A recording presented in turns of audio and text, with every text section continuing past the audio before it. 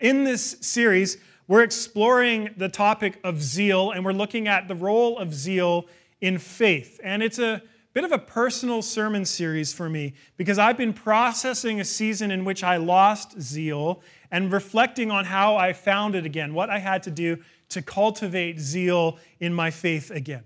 And to make sure we're on the same page, let's define zeal once again. Zeal is great energy or enthusiasm connected with something you feel strongly about. When it comes to faith in Jesus, J.C. Ryle put it like this: zeal in Christianity is a burning desire to please God, to do His will, and to advance His glory in the world in every possible way. And no one exemplified this more than Jesus. Isaiah prophesied that the Messiah would wrap himself in zeal as a cloak. And in our passage today, we see just how deeply zeal burned in Christ's heart. And yet in this series, I also want to examine some of the culprits of zeal, some of the things that rob us of zeal or throw water on the burning fire of faith. And in our passage today, Jesus exposes spiritual consumerism as a threat to healthy zeal. Because in every way, spiritual consumerism, as we come to understand it, stands in contradiction to the way of the cross. And so there's just three things I want to explore this morning: the zeal of Jesus, spiritual consumerism, and the way of the cross. So if you have a Bible, open it up to the Gospel of John. If you don't have one of the St. Peter's Bibles, take it home with you. And everything's also going to be on the screen behind me. John chapter 2, we read this. The Passover of the Jews was at hand, and Jesus went up to Jerusalem. In the temple, he found those who were selling oxen and sheep and pigeons, and the money changers sitting there. And making a whip of cords, he drove them all out of the temple with the sheep and the oxen. And he poured out the coins of the money changers and overturned their tables. So let's begin with our first point, the zeal of Jesus. The temple was the beating heart of Jerusalem. We can't think of the temple like we might think of a synagogue or a church building found in most neighborhoods throughout our city. The temple was one of a kind. There was nothing else like it. It was the center of Israel's national identity, and Jesus essentially shuts it down. And not just on any day, but on the greatest festival of their year, on the Passover. But this scene, it feels a little uncharacteristic for Jesus, doesn't it? We might expect this from Indiana Jones or Zorro or some other whip-savvy action hero, but not from Jesus. It disrupts this tranquil, peaceful, friendly version of Jesus that we're often presented. This is not the Jesus of the portraits we see in many paintings. But Jesus always defies a simple portrait because he is none other than God himself living and breathing in the flesh. And so your vision of Jesus, no matter how well you know him, is always too small and can always grow. And we need to come to the Gospels time and time again to be disrupted by the vision they present so that our knowledge of the Lord can continue to grow. And Jesus here, he creates a whip. And then he drives out all the vendors and all the animals. And I think it's important to note that none of the Gospels say that he hurt anyone directly. Yes, he's being aggressive, but this is a prophetic action. It's a prophetic moment, but it is unsettling. How could Jesus behave like this? What is going on? But to answer that, I actually think we need to ask a different question. And the question is, why is Jesus behaving like this? And fortunately, Jesus tells us why. Look at verse 16. Jesus told those who sold the pigeons, "Take these things away. Do not make my Father's house a house of trade." So we get two reasons from Jesus. And the first is this: Jesus has taken personal offense. He calls the temple my Father's house. And this is a big deal in ancient Judaism. To call yourself the Son of God is to claim that you are divine. And Jesus has just expressed personal ownership over God's temple. It's a shocking claim. But you see, Jesus isn't upset because his religious sensibilities were offended. That's not why he's upset. He's upset because his sense of ownership over the temple has been violated as God's son. He can determine what is and isn't appropriate in that house, and he says everything that is happening here is utterly inappropriate. He's taken offense. And as John remembers this, he adds in verse 17, his disciples remembered that it was written, "Zeal for your house will consume me." Now, when Jesus says, "my Father's house," he doesn't mean the physical temple. He doesn't mean the bricks and the mortar. He's talking about the original intent of its construction. The temple was meant to be God's house, the dwelling place of God, where heaven intersected with earth, where you could encounter the very presence of God. Jesus is full of zeal, but he's not zealous for the physical house. He's not even zealous for the religious institutions and customs. Jesus is zealous for his Father's house. In other words, Jesus is zealous for the presence of God, and he is zealous for it, and he wants nothing to stand in the way of worshipers entering into that very presence. But the second reason Jesus acts this way is because he can't stand what they've done with the place. One of my hobbies is keeping up with new architecture in Vancouver. I love it. And I love some of the new creative projects going up in the city. And the Charleston in Yaletown was finished last year, and it is not one of the projects I'm excited about. In fact, I would suggest that Charleston should issue a public apology to the entire city because they have ruined part of the downtown skyline with this 40-story Miami Vice-themed art. It's an abomination, and you can see it over the Granville Bridge. Will someone start a Change.org petition for me? This thing needs to come down. I feel this sense of indignation. I can't stand what they've done with the place. This is my city. How could this happen? Jesus has taken personal offense that a marketplace could be set up in God's dwelling. He says, "Do not make my Father's house a house of trade." You see, his Father's house has been tarnished, and it's almost as bad as the Charleston. Okay, it's worse. Jesus can't stand what they've done with the place. You see, the real issue is that the purpose of God's house has been missed. It's become a house of trade. You see, Jesus is showing us that the marketplace and all of its vendors do not belong in the temple, period. Even if they're providing a religious service, even if they're a pragmatic solution to a need, they don't belong within the temple courts. It's like Paul McCartney collaborating with Kanye and Rihanna, or Sting collaborating with Shaggy, or a combination Pizza Hut and Taco Bell. They just don't belong together. And it's the same with the temple and the marketplace. But what's wrong with the marketplace? What's so bad about the marketplace? Now, the other Gospels highlight how corrupt these different vendors and money changers were. They extorted worshipers who had traveled from far away and needed sacrifices, and they especially took advantage of the poor. But John's Gospel just makes one point. The marketplace with its vendors has no place in the temple whatsoever. Even if you took away the corruption, they still don't belong. Because there is no common ground between the house of God and the market of man. The two don't belong together. And it's because there's a deeper problem still. The way you purchase and get things in your everyday life can shape the way you interact with God. You see, the truth is the marketplace has the power to shape people into spiritual consumers, even outside the temple walls. But when the marketplace is present inside the house of God, it's a sign that the people of God have become spiritual consumers.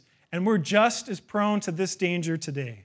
So let's consider our second point, spiritual consumerism. The marketplace was always a place you have to go.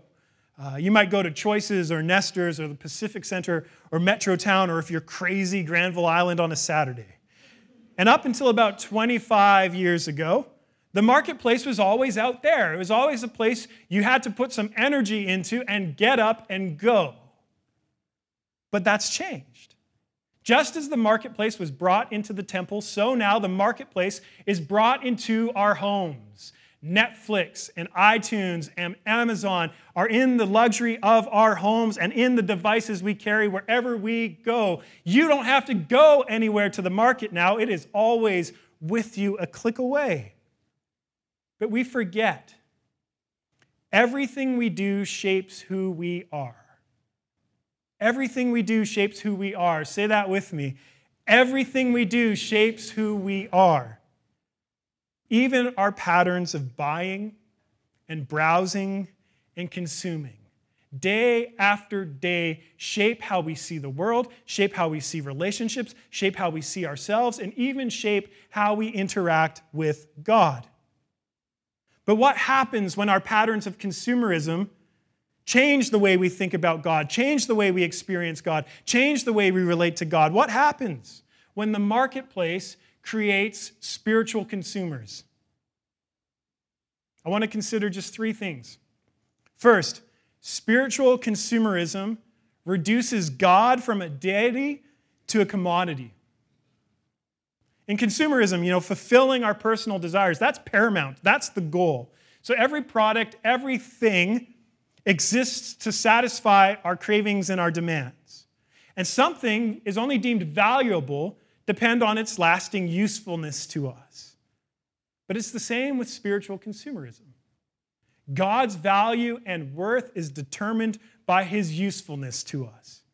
You see, as a spiritual consumer, the importance of God in your life will depend on your evaluation of God's performance and how useful he's been to you as of late. And if God doesn't deliver in the way you wanted or on the timeline you expected, rather than wrestle with God like the psalmists, the spiritual consumer will conclude that God has no value and will put him aside like any other product or thing. Second, spiritual consumerism reduces Jesus Christ from Lord to label. Spiritual consumers see Jesus as a label and an addition to their own personal brand. You see, Jesus is a way you can accentuate the spiritual consumer's image. The ways of Jesus, at least the popularly accepted ones like compassion and forgiveness and justice, become a kind of virtue signaling to the wider culture around us. It's a way that we can demonstrate that we're acceptable. You see, the spiritual consumer says, I'm good, I'm kind, I care about what you care about, I don't disrupt the status quo. But it's only possible to wear Jesus as a label if you tame him down and put him on mute. He's a label for the spiritual consumer's image, but he is no longer Lord. He's glossed over, he's simplified, he's reduced down to something you can manage and something that can be worn. And so the spiritual consumer wears him but never submits to him. Speaks about him, highlights him, is excited about him, but does not submit to him. Third, spiritual consumerism reduces worship to pleasure. And this is most evident in the way that someone interacts with a Sunday service. It's easy to make Sunday worship about our preferences and to assess a service based on how we felt throughout it. And since churches have now positioned themselves within the marketplace mentality, we can pick and choose a church based off of our own personal preferences. Loud or quiet music, liturgy or no liturgy, expository or topical preaching, 30 or so minutes or 12 minutes, whatever you want. We want a service that feels pleasurable to us and meets enough of our personal demands. And while variety within the church isn't a bad thing, our allegiance to the church should never be based on what we get out of the church. But often it is, and if that's the case, that's spiritual consumerism. We approach church like another product. Does it satisfy? Does it meet my needs? If it gets too demanding, is it worth it? And as long as we find that it's meeting our needs, as long as we still feel satisfied, we'll commit. But should that change, we'll shop around or we'll put it aside altogether. These are just some of the marks of spiritual consumerism. But what we need to ask is, what is the result? Because I suspect this is present in all of us in some shape, some form. It's present in me. You see, spiritual consumerism breeds consumer sovereignty. Consumer sovereignty. In the end, the faith of a spiritual consumer revolves around their desires, revolves around their preferences, revolves around their cravings, and so the consumer remains at the center. They remain the center of their lives. You see, the spiritual consumer might have zeal. They might be excited about spiritual things, but their zeal is not for God Himself, only for what God can do for them. And this kind of zeal will never last. It will never be steady. But then what happens if the spiritual consumer becomes unsatisfied with God? Well, William Cavanaugh helpfully puts it like this. Consumerism isn't about having something more, but about having something else. Consumerism isn't about having something more, it's about having something else. You see, present-day consumerism is masterfully designed to psychologically manipulate us. And I know I worked in marketing and advertising. And it's designed to keep you in an endless cycle of satisfaction and dissatisfaction. Think about the last time you upgraded your phone. How good did that feel? How long did the feeling last? And how did you feel when it wore off? Think about the last time binge watching your show all night felt like a good idea. But how long did the feeling last? And how did you feel once it wore off? You see, consumerism builds temporary elation and short-lived satisfaction. But eventually the elation and the satisfaction lessen and the dissatisfaction starts to rise back up. And so we look for something more, but we don't actually look for something more, do we? We look for something else. Well, if this isn't working, maybe there is something else I have yet to acquire. Maybe I still haven't found what I'm looking for. And so the modern marketplace depends on this cycle. And consumerism pulls on this deepest hunger of the human soul. We want something. We can feel it. We can feel a desire to satisfy a hunger that we can't seem to fulfill. And consumerism is designed to exacerbate that hunger, but it can never deliver. And there's two reasons why it can never satisfy that hunger. The first is easy. The marketplace depends on you remaining hungry. It wants you to keep consuming. And the other reason is this. The marketplace knows deep down it can never deliver. It is simply pulling on a human desire and using it for its own end. But it never intends to satisfy that desire because it knows it can't. And so spiritual consumerism makes the consumer sovereign, but your appetite is actually Lord. You get to make the choices, but you're still serving the demands of your appetite, and you end up living in this perpetual cycle of satisfaction and dissatisfaction over and over again when your appetite is your Lord. And so what happens to God when God doesn't meet the demands of the spiritual consumer?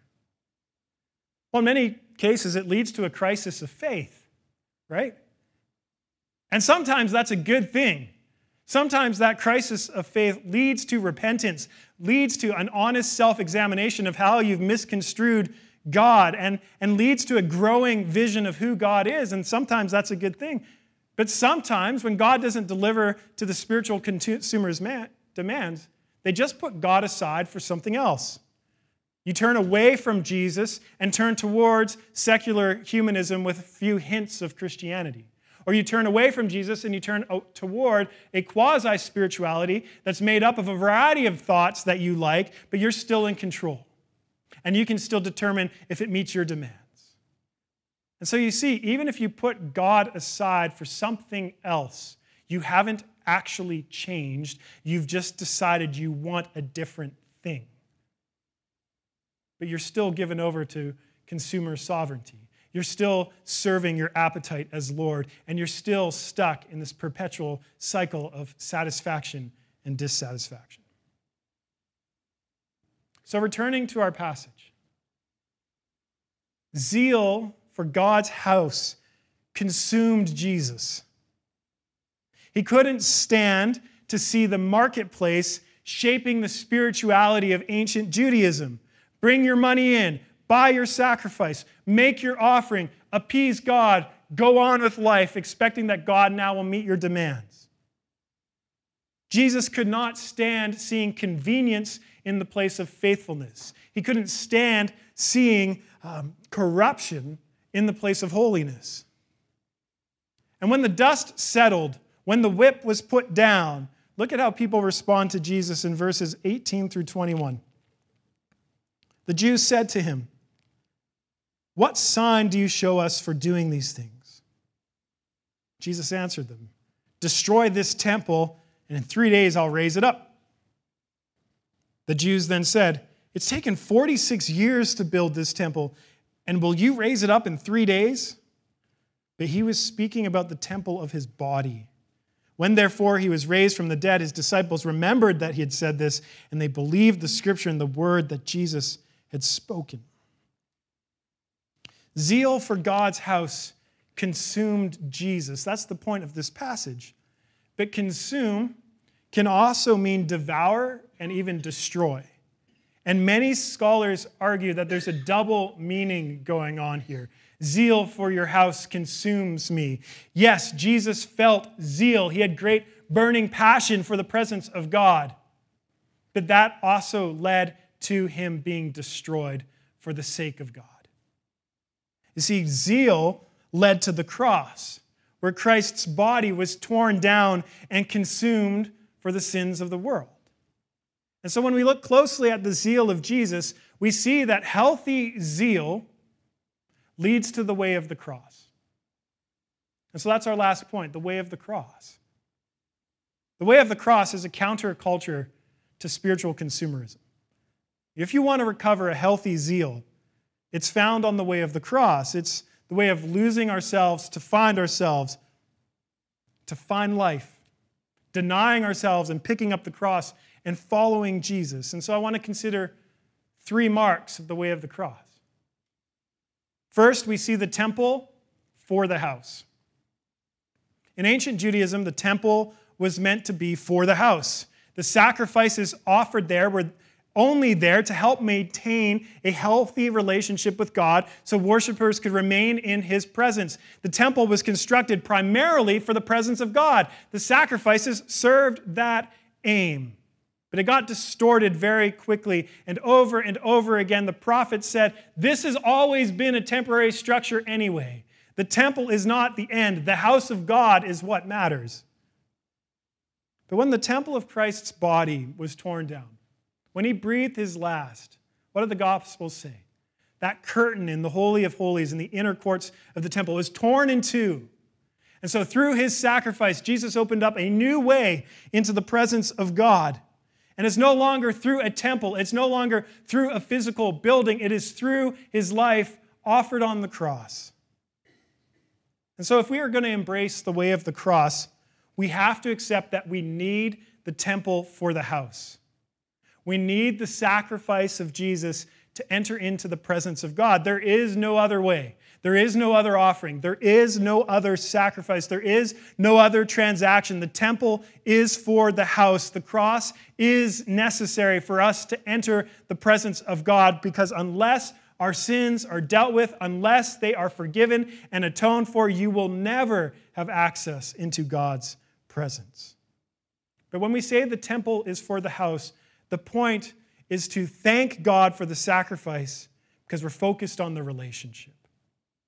The sacrifice is never detached from the outcome, that God had this happen so he could be with us in a healthy relationship, so we could enjoy his presence. That's the temple for the house. But second, we move from consumption to being consumed. From consumption to being consumed. The way of the cross is an invitation. Whoever wants to be my disciple must deny themselves and take up their cross and follow me. That's what Jesus says. And we can only follow him because he's pioneered this path for us. But this call to follow him is a call to the cross-shaped life, and it requires us being consumed as well. As I mentioned when we first started this series, I went through a very difficult season in my life and in ministry several years ago. And as I started to recover from the grief of losing a friend to suicide, which took a long time, I found that even as I had regained steady ground, that my zeal was still waning. And as I started to evaluate my heart, I found that resentment had actually grown in my spirit. And it wasn't resentment to any particular person or group of people. It was actually resentment toward the cost of ministry. Because I watched how the cost of ministry took a toll on my friend before his life fell apart. And I resented how the cost of ministry was taking a toll on my own life too. And to be more specific, I resented the social impact of ministry on my life. Often I felt like an outsider to our community, one who never gets to enjoy it quite the same way as everyone else. I resented the lack of freedom I felt to be my true, broken, and yet redeemed self around others, and constantly felt like I had to filter every thought, everything I say. I resented having to tell yet another new acquaintance that my vocation as a pastor to inevitably be ghosted the next day. And so I felt ministry had created this high social cost where I had to endure being isolated and filtered and excluded, and I had come to resent it. Now, to be clear, and I really want to be clear, I'm not saying that my thinking or perception on these matters was accurate. But at that time, that's how I saw things. I now feel less isolated. I feel less filtered and less excluded as I've developed healthier rhythms and practices for engaging in our community as a pastor and just as a human being, which I am, in case you're wondering. But during that season, I resented the cost of ministry. And this resentment, though, was one of the reasons that my zeal remained low. Because how can you be passionate about a Savior who asks so much of you? Do you feel any resentment toward Jesus? Do you resent the cost of singleness because Jesus asks you to be with a fellow believer and there doesn't seem to be many suitable or available people around? Do you resent the cost of generosity, giving your time and finances away in the midst of such a busy lifestyle and costly city? Do you resent the cost of Christ's exclusivity, that Jesus unashamedly claims that he is the only path to God? He is the only truth. He's the only way, bar none. Do you resent the cost of having to forgive those who've harmed you? Having to serve those who don't say thank you? Having to follow these countercultural ways of Jesus? Do you resent it over time? Do you resent having to lay down your favorite vices and sins because you don't quite understand why they're a problem, why they actually hurt you, because they feel good? And so over time you resent that Jesus would even ask for you to follow him in purity. You see, in these little ways over time, we do resent him a little bit if we're not careful, because the cost is high. But resentment kills zeal. When I confronted how I was beginning to resent the cost of ministry, at a deeper level, I just had to admit to myself, no, I just resent the cost of discipleship. And when this was diagnosed, it became clear to me, on some level, I was still a spiritual consumer. I wanted convenience rather than cost. I wanted ease rather than challenge. I wanted safety rather than risk. I wanted acceptance rather than peculiarity. We have to acknowledge this. Those are the impulses of spiritual consumerism. Following Jesus is costly because denying ourselves and following him means moving away from consumption, moving away from what we can get out of life, moving away of making the most of our time for our own demands, and giving ourselves to Christ, losing our lives so we can find them, denying them so we can follow him. It is a huge cost. And so how do we learn to embrace this cost without any resentment? That's my third point. We move from consumerism to adoration. Jesus tells us to count the cost. He is straight up with us. If you want to follow me, first count the cost. But he does not tell us to get fixated on the cost. And that was the mistake I'd made. I got fixated on what following Jesus was costing me day after day after day. That is not the same as counting the cost. If we're going to get fixated on anything, what we need to do is get fixated on the love of God.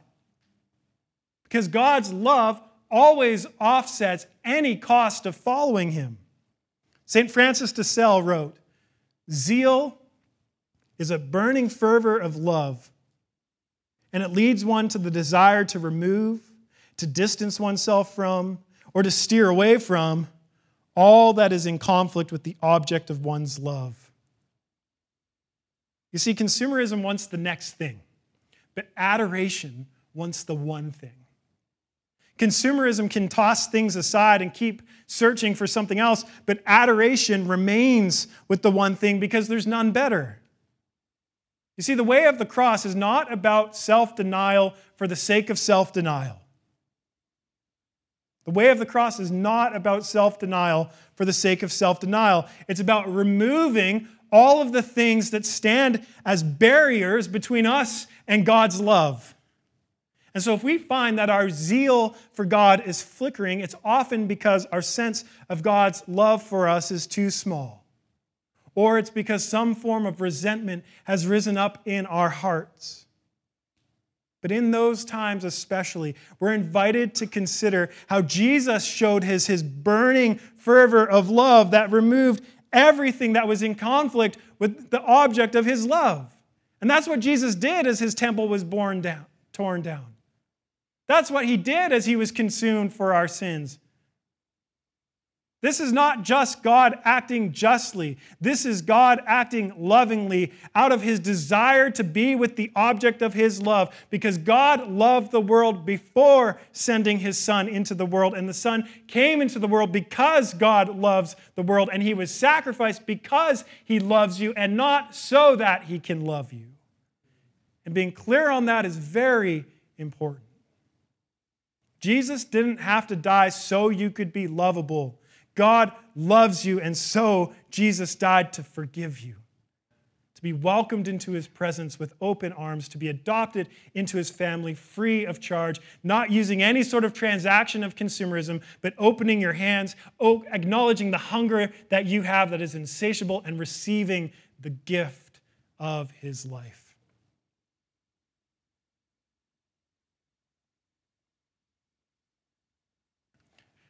Friends, if your zeal is wavering, the practice I want to advocate for you this morning is meditating upon the cross.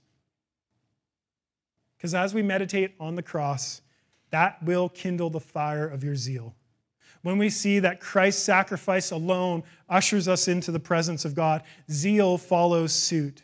Because how can you not be passionate about a Savior who loves you so much?